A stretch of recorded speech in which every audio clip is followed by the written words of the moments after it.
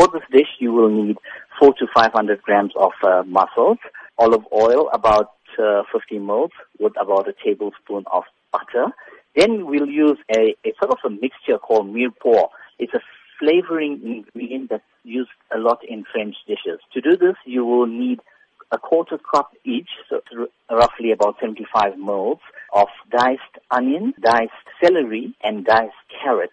So this would be your base flavoring. To that, you would need about 2 cloves of crushed garlic. You'll need about 1/4 of a cup of white wine, dry white wine or chicken stock, 250 milliliters of fresh cream, a strand or two of saffron. If you don't have saffron, you can substitute this with 1/5 of a teaspoon each of turmeric and paprika. You'll need salt and pepper for seasoning, and about a tablespoon of fresh parsley for garnishing. And then in terms of the method then, how do we put all these ingredients together to create this perfect mussel dish? You would actually heat up the oil, add in the olive oil and the butter, that is. You would add in the onion, celery, carrot, and garlic. You saute that until it's golden brown. Then you would deglaze the pan. Deglazing means lifting up all the flavor, all the brownness of the flavor that's actually burnt away to the bottom of the pan. It's called lifting it, which is deglazing.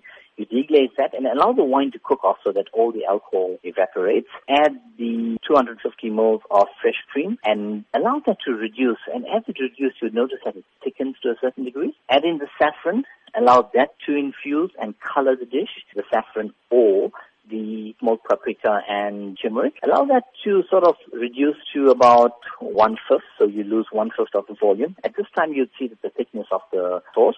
You'd add these mussels in at this juncture. You allow that to cook off for about 2 to 3 minutes. At the very end, you would season with salt and pepper and garnish with green parsley, which just lifts the color and gives it a beautiful aesthetic look.